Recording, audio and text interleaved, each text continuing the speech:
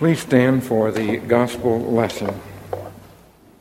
And then Peter came and said to him, Lord, if another member of the church sins against me, how often should I forgive? As many as 7 times?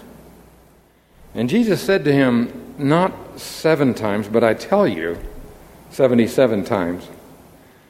For this reason, the kingdom of heaven may be compared to a king who wished to settle accounts with his slaves. When he began the reckoning, one who owed him 10,000 talents was brought to him, and as he could not pay, his Lord ordered him to be sold, together with his wife and children, and all his possessions, and payment to be made. And so the slave fell on his knees before him, saying, Have patience with me, and I will pay you everything. And out of pity for him, the Lord of that slave released him and forgave him the debt. But that same slave, as he went out, came upon one of his fellow slaves who owed him 100 denarii, and seizing him by the throat, he said, Pay what you owe. And then his fellow slave fell down and pleaded with him, Have patience with me, and I will pay you. But he refused, and he went and threw him into prison until he would pay the debt. When his fellow slaves saw what had happened, they were greatly distressed. And they went and reported to their Lord all that had taken place. And then his Lord summoned him and said to him, You wicked slave, I forgave you all of that debt because you pleaded with me. Should you not have had mercy on your fellow slave as I had mercy on you? And in anger his Lord handed him over to be tortured until he would pay his entire debt. So my heavenly Father will also do to every one of you if you do not forgive your brother or sister from the heart. This is the word of the Lord.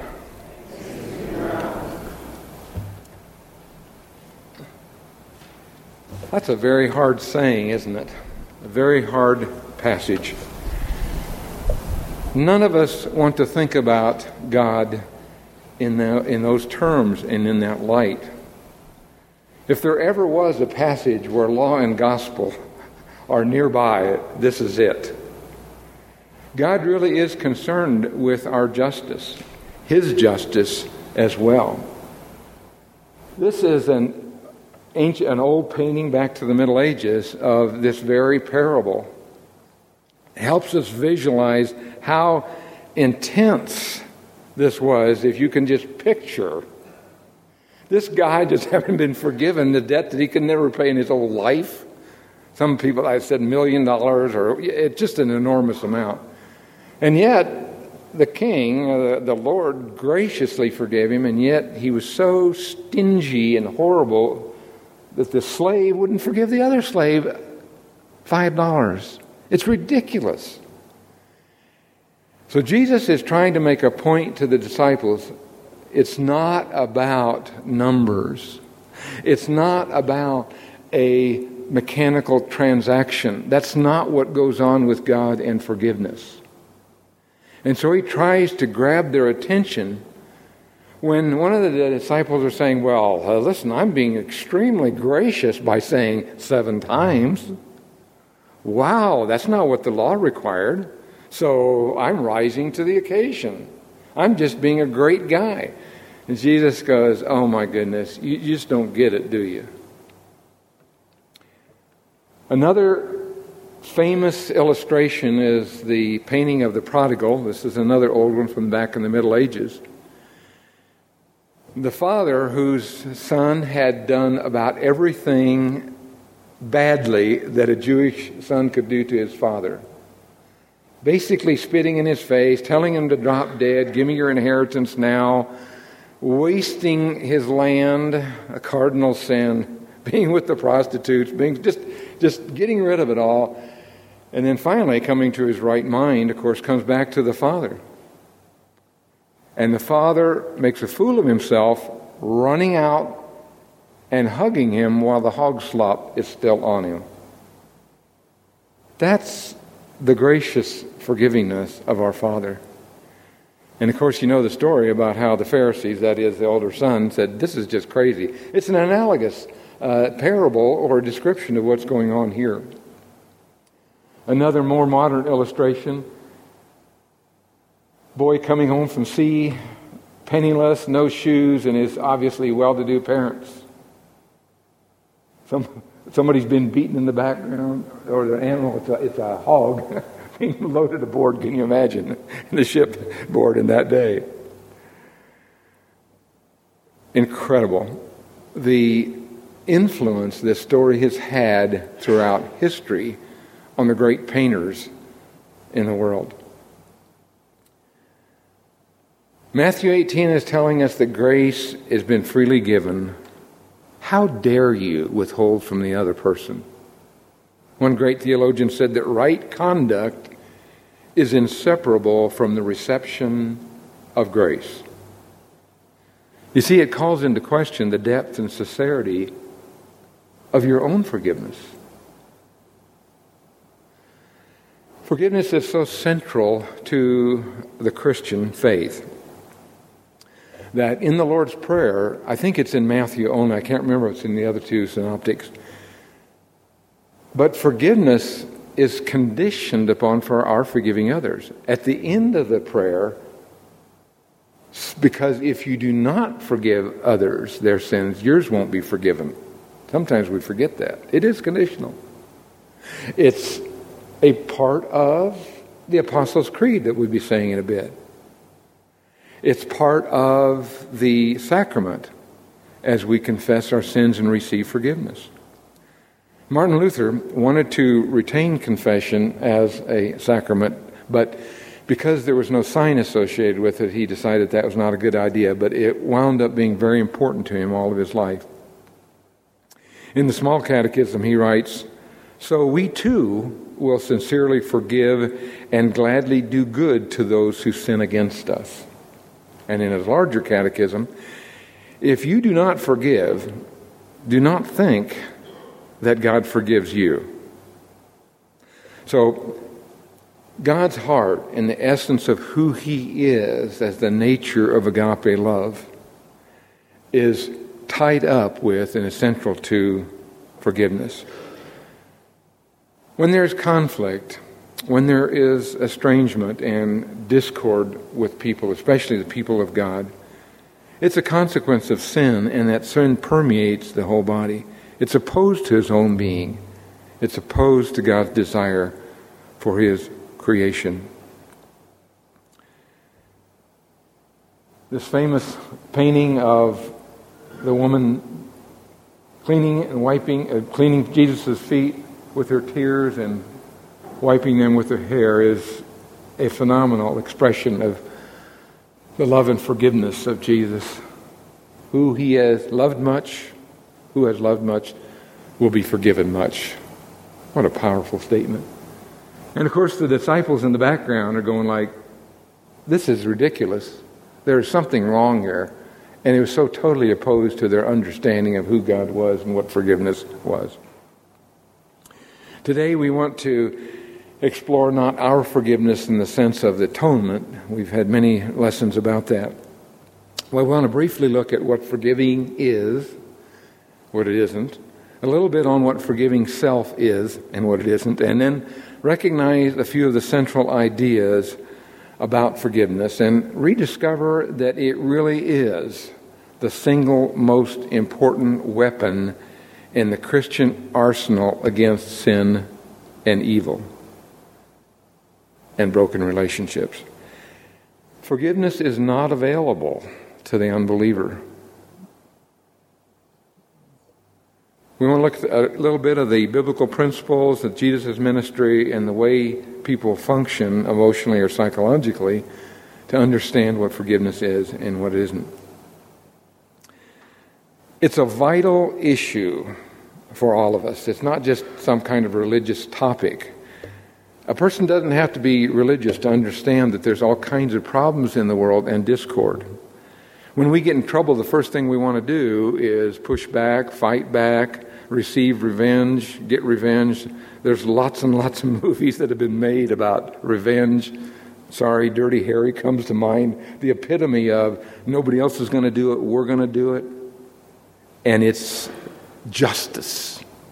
God's not acting, so we're going to do it for Him. That's even said in many movies. So what happens? You've been wronged, unjustly treated, abused perhaps. What do? You ignore it, forget it, pretend it isn't there, sweep it under the rug?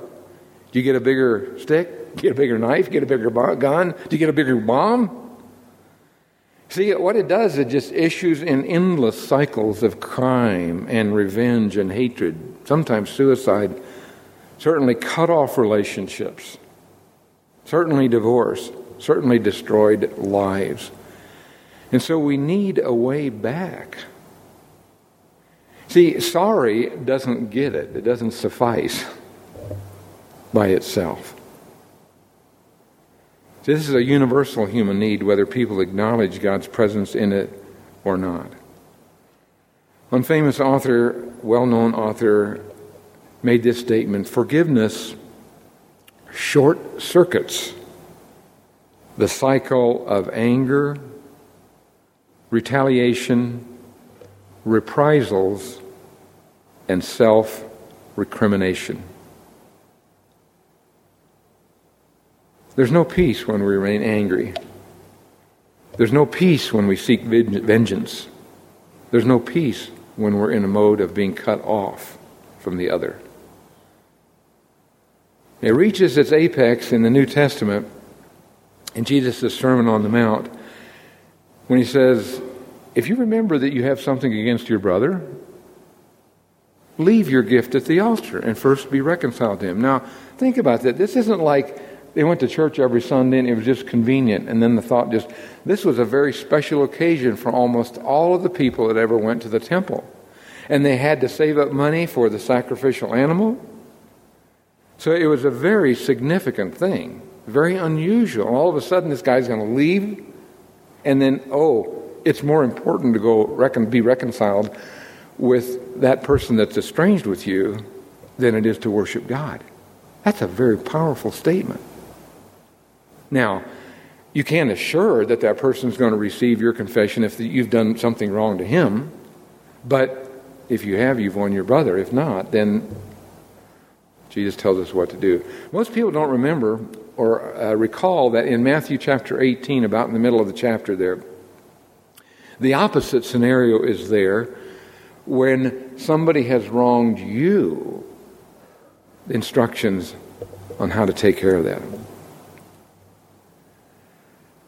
And yet the principles that we've wound up somehow embracing regarding forgiveness are pretty poorly understood. And from my experience of, almost 30 years of doing this in licensed capacity, I've come to understand how significant and valuable it is. And it takes time, it's a process, it's layered, and sometimes extremely difficult.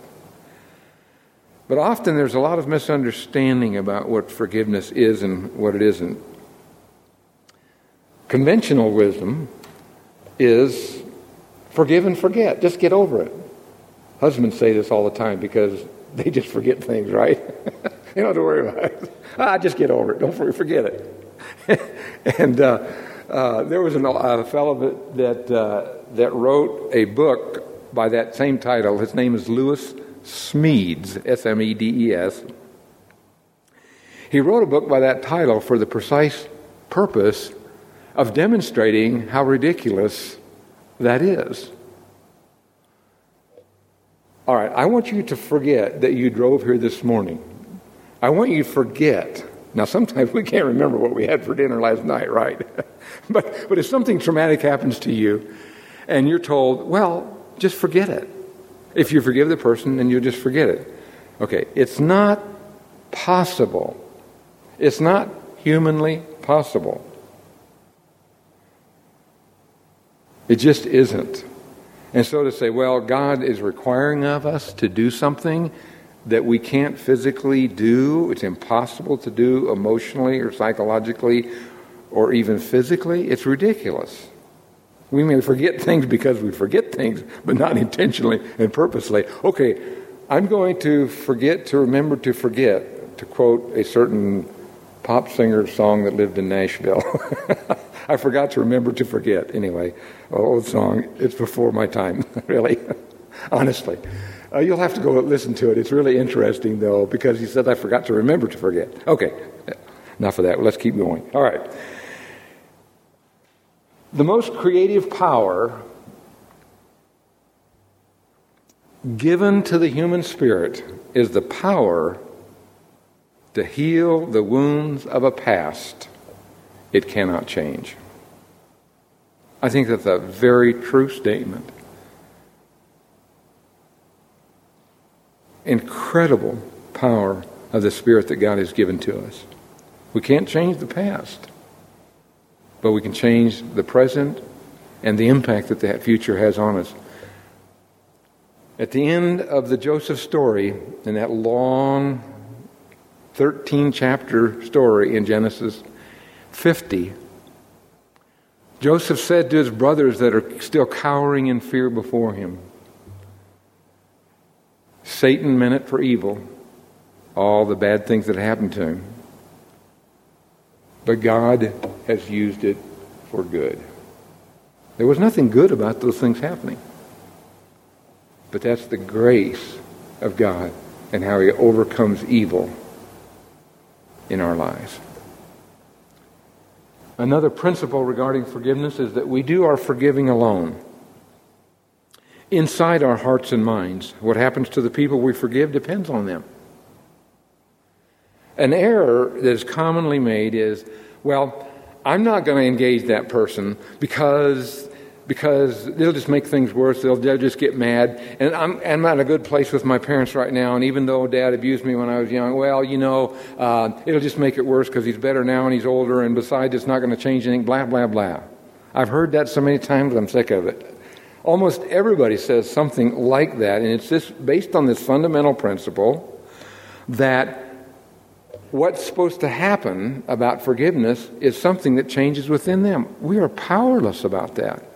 Absolutely powerless about that.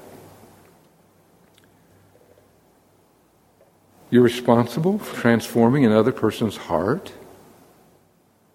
making them want to confess and forgive. Praise God if that happens, but it's absurd to think that you're the one that's responsible for it.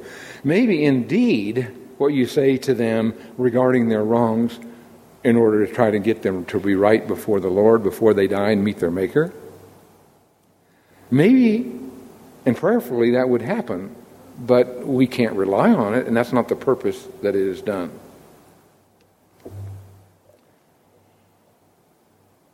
We do not forgive people we do not hold accountable.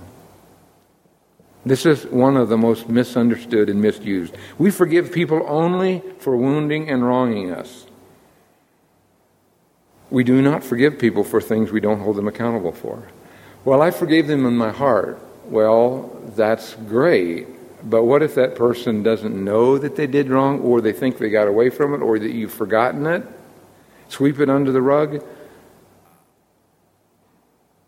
Really destructive for both.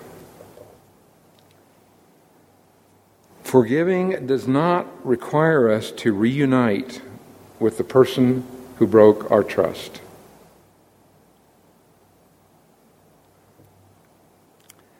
If you're the owner of a store and somebody robs your register, it's our responsibility to engage them, have justice being done, and forgive them. That is really true. Those are biblical principles. But reconciliation is about another thing altogether. We don't know whether that person wants it. If he did want the job back, not so much. I don't think that that's consistent with good justice and accountability. Now, it might be under certain circumstances, but the point is it's not a requirement of what forgiveness is.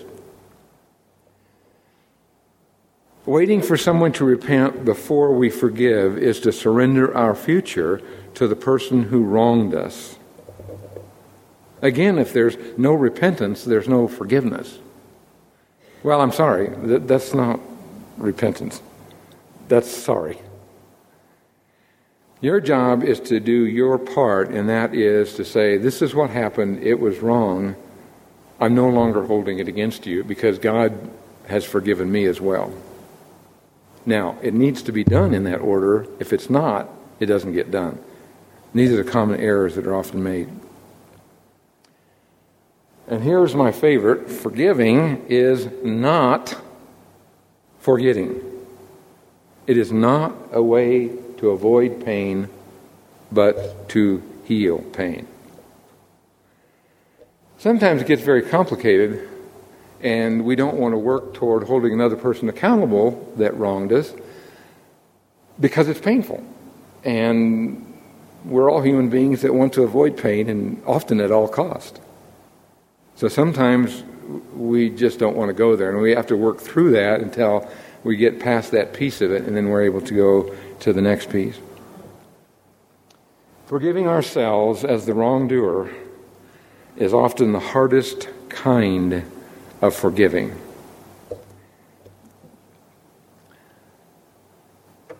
I wonder what the blocks are to forgiving oneself. What does that mean?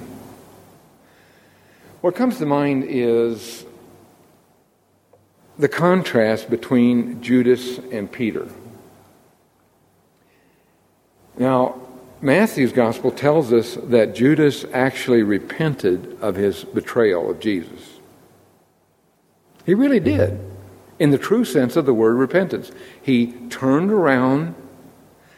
He did the opposite of what he did. He went back to the elders and chief priests. He went back to the temple. I want to return the money. I was wrong.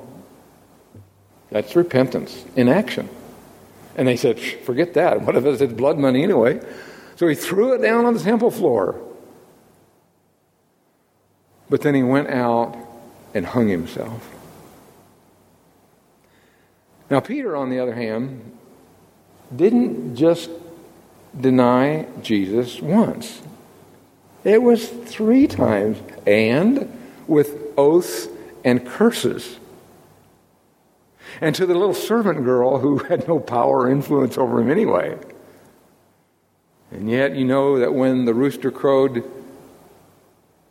Peter was struck with the enormity of his sin and went out and wept bitterly. See, there's godly grief and worldly grief. So apparently Judas had some worldly grief. In our way of talking, we might say that he didn't believe that he could be forgiven. That God could not or would not, because he had committed an unpardonable sin, or it was just too gross or something. But at any rate, he could not accept or believe that God could forgive him.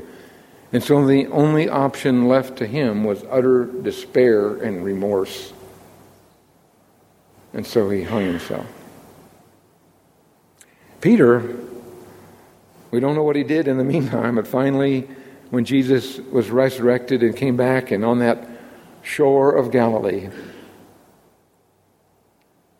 he receives the threefold repentance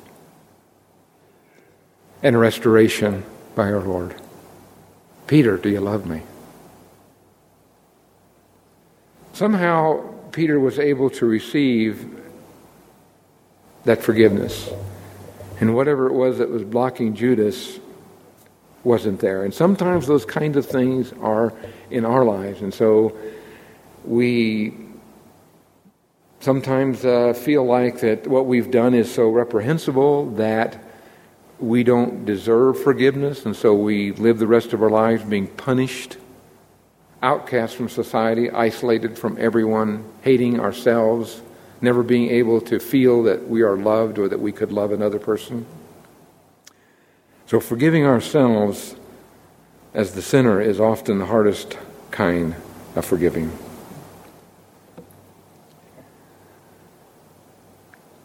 In our passage from the Old Testament this morning, that Pam read, God promises to those people of Israel that he had exiled, and they were in the land of the pagans. I'm going to reverse the fortunes that you've experienced. And the way he was going to do it was fascinating. You have a heart of stone. Heart of stone. Well, I won't have to forgive so many times. Well, if I just keep these commands. Well, it doesn't really matter. God's going to take care of it anyway. That's a heart of stone. He says, I'm going to change that and make that a heart of flesh.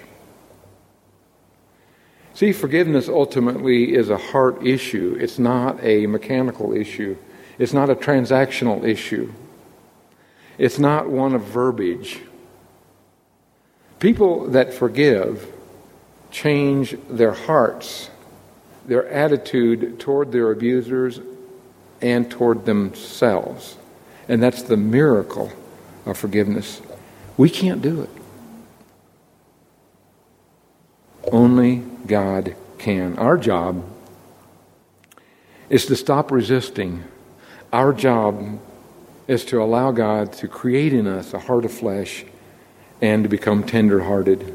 As Paul would say in Ephesians 4, be kind to one another, tender-hearted, forgiving one another, as God in Christ has forgiven you. In the name of the Father, and of the Son, and of the Holy Spirit. Amen.